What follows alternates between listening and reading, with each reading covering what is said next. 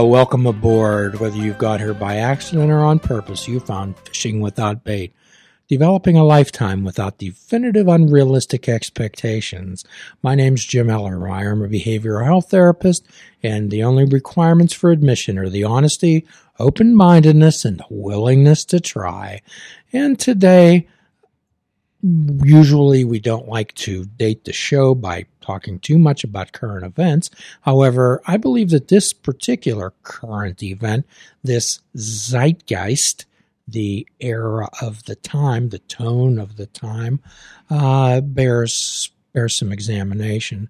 So for those of you who may be time travelers from the past or the future arriving at the present moment, what we're talking about is the COVID-19 pandemic that has swept the world and is currently playing out in various forms and incarnations in the United States of America, to varying degrees of responsibility and to varying degrees of seriousness and to varying degrees of denial. So as always, I'm joined by my good friend, co-host and producer, Mr. Mike. So Mr. Mike, I would suspect, I have a hunch that in the future, let's say 30 years from now, perhaps should you be fortunate enough to have a grandchild or a neighbor child, that their assignment is to interview someone that lives through the pandemic. And they came to you and they says, Mr. Sorg, you're old. You've lived through the pandemic. Can you tell me what it was all about? Oh, that would be a fascinating assignment, wouldn't it? And I think about like when that happens now, and we talk about the wars and combat and dealing with those kinds of things and the fears there. And in this, it kind of starts with, and hopefully these are the things that stick in our heads. Well, we sat in our houses for 3 months. I think we are going to look back at this time as a test of people's wills, a test of so many things systematically in our country, in what we do. I look at it as a time of reevaluation for a lot of people. How would you describe the pandemic? How would you describe the coronavirus? Seemed to come out of nowhere, and then everything got shut down. It was that foreboding. Everything got shut down. All your plans got canceled for the summer, for the year. You had to figure out how to work in this new environment. If you're, fortunate enough to not have to, work a checkout line or stock shelves. But then those that were scared because they were exposed to everybody. We had an argument on whether we should wear masks going on, and everybody started to get fed up with a lot of things. So tell me what a quarantine is. I'm in 5th grade. What's a quarantine? Oh, that's when people tell you to stay home. To stay home, stay away from people, separate from those within your household, because you may have this. You may have this virus. And the virus was scary, not because, it's not like the virus in the movies that turns into a zombie, because I'm sure zombie movies will be very popular 30 years from now still, because I think they're timeless. Thank you, George Romero. I think that, it was scary because it was just damaging enough people could die. We were worried about our grandparents not doing okay with this. We didn't know enough about this virus and learned more, and it was such a mystery. So you mean this virus killed people? Yep. And we were still figuring out how. It was a respiratory disease, and some people would be okay and some people would not be, and so we were all worried about getting it or passing it on to grandma and grandpa, mom, dad. So how did it affect the world? How did it affect the United States? What changed? We could not go about our daily lives that we were used to, was the biggest thing. We had to, again, figure out new ways to do our work, do our business, and help each other. And we did a lot of that on the internet. So my challenge to everyone listening out there is to put themselves in a place 30 years from now where you would be describing the pandemic. how it affected the world, how it affected the country, but most importantly, how it affected your life and your interactions with the world. And what type of direction were you given? What type of direction do you take? And for those listening in the moment, this is an excellent human laboratory to look at, step back and look at wise versus emotional mind choices. So let's talk about, Mike, let's talk about the controversy surrounding the masks and wise versus emotional mind choices. So the mask thing is interesting because much like everything that was a mystery, in the beginning, I think still I'm talking to 30-year-old kid, remember this, in retrospect. And we can do retrospect because we're now, 4 or 5 months out from when all this happened initially. But there was a discussion. There was a don't wear masks. The mask won't help. And then that changed over time. And unfortunately, I think for a lot of people that muddied the message. And people became distrustful of that message, all of a sudden changing for whatever reason. But it's also been a time before this that a lot of people were distrustful about a lot of the information they've been told. So we're talking about minds of uncertainty. Mm-hmm. And on this show, Mike, we often talk about minds of uncertainty leading to minds of anxiety, worry, and fear. Anxiety, worry, and fear. So we want to search out people who have the awareness and the knowledge. Okay? So really, in the moment, for you, Mike, who would that be? Who do I look to with information? For good, orderly direction. For me, kind of my rock, I follow a journalist that I trust, somebody that teaches in a prominent journalism school in New York by the name of Jeff Jarvis. And especially right now, social media is a lot of stuff going all over the place. And I try to, when I see something, try to read and understand before I share or comment or something like that. And I more share than comment because I feel like I can't rephrase this because I'm not a doctor. I'm not a social expert. I'm not a doctor, but hey, maybe people should see this.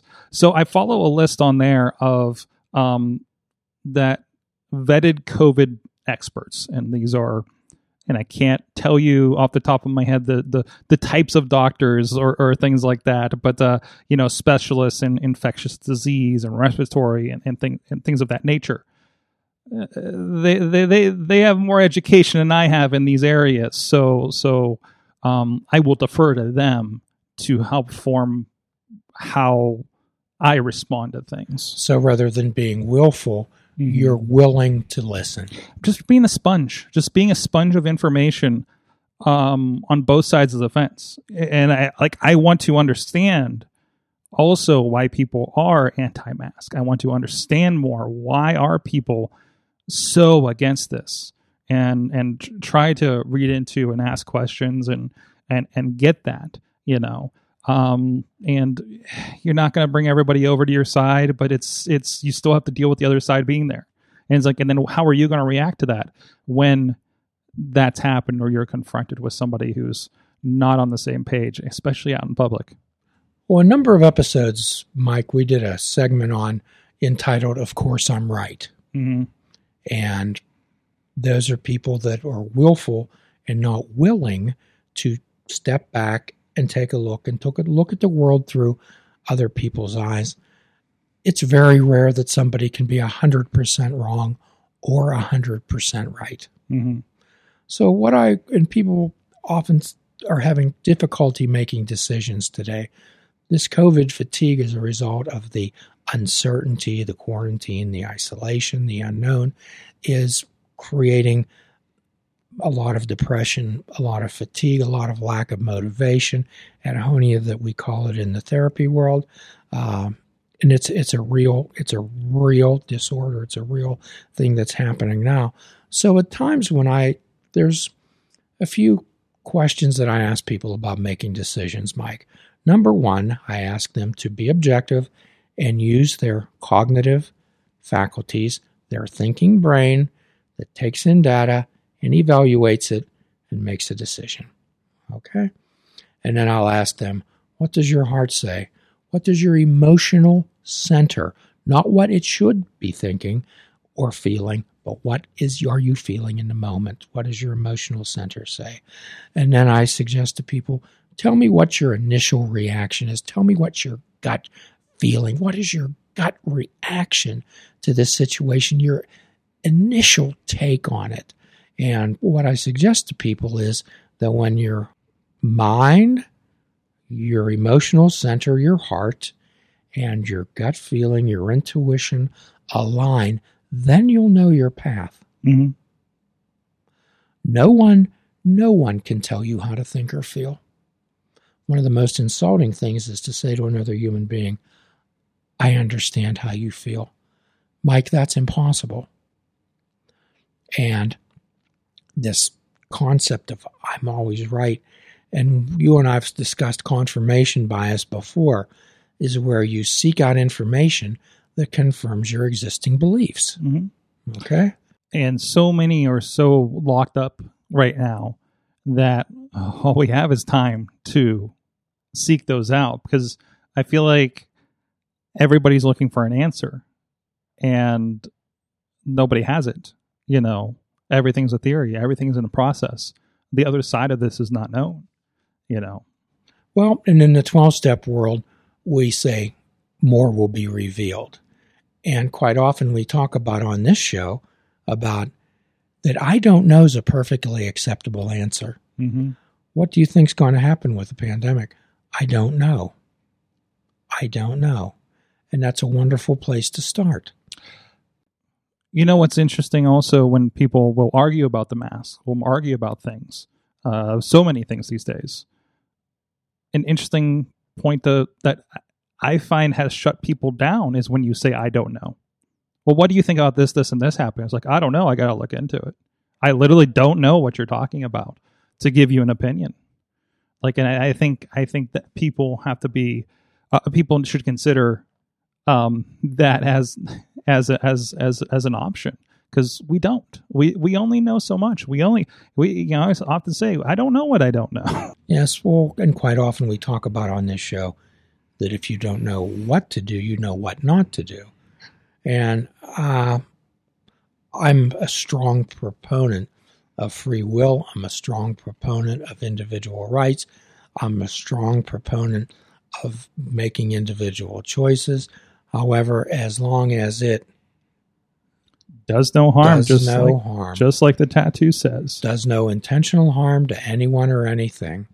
So if we preface that on our decision making along with our mind center, our heart center, and our gut center, then we can generally form a good direction for in which us to go and flow. Mm-hmm. So I encountered an individual who was adamant about individual rights, about refusing to wear a mask. I said, okay. I said, super. I said, that's fine. However, I then brought out a pair of scissors and I said, do you have a driver's license with you? And they said, yes, I do. I said, would you pull it out and show it to me? And they did, and I handed them the pair of scissors. And I says, cut it up. Cut up your driver's license. Well, I can't do that. I'll get in trouble. I said, okay, but how can someone have the audacity to tell you that you have to have a driver's license? How can someone do that to you? So, as an act of civil disobedience, which basically is what not wearing a mask is, and civil disobedience is a fine thing when you're protesting against illegal, immoral, or unsafe. Okay? And remember, Hannibal Lecter, if any of you remember Silence of the Lambs, Hannibal Lecter didn't wear a mask to protect himself from you. He wore his mask to protect you. Have you ever considered that one, Mike? I've never considered Silence of the Lambs in this equation. No. So the idea of what we're trying to get across is making wise mind choices. Like we always talk about, learning to respond to situations rather than react. Mm-hmm. If you talk to 20 people on the street, Mike, the coronavirus situation. It is what it is. It's there. So many people would have 20 different interpretations of the same situation. Mm-hmm. And this is one of the reasons why eyewitness accounts are so unreliable in a court of law. So when we end tonight, what I'm going to ask people to do when they make their decision-making process is use your thinking part of your brain to gather data, sift through facts, and then what does your emotional center, what does your heart, what are your feelings about this? Not how you think you should feel, how you do in the moment. And then what is your intuitive feeling about this situation? What does your, as it said, your gut feel about this situation? And when those three align, generally, you'll find your path if you are doing no harm. And as always, we offer a free prescription at the end of every podcast. Fruits, nuts, and vegetables. Unplug your television, please, and take up fishing. And for a truly mindful experience, we suggest that you fish without bait. Do a kindness for yourself. Do a kindness for another. Forgive yourself and forgive another. Till all are free, none are free. Namaste.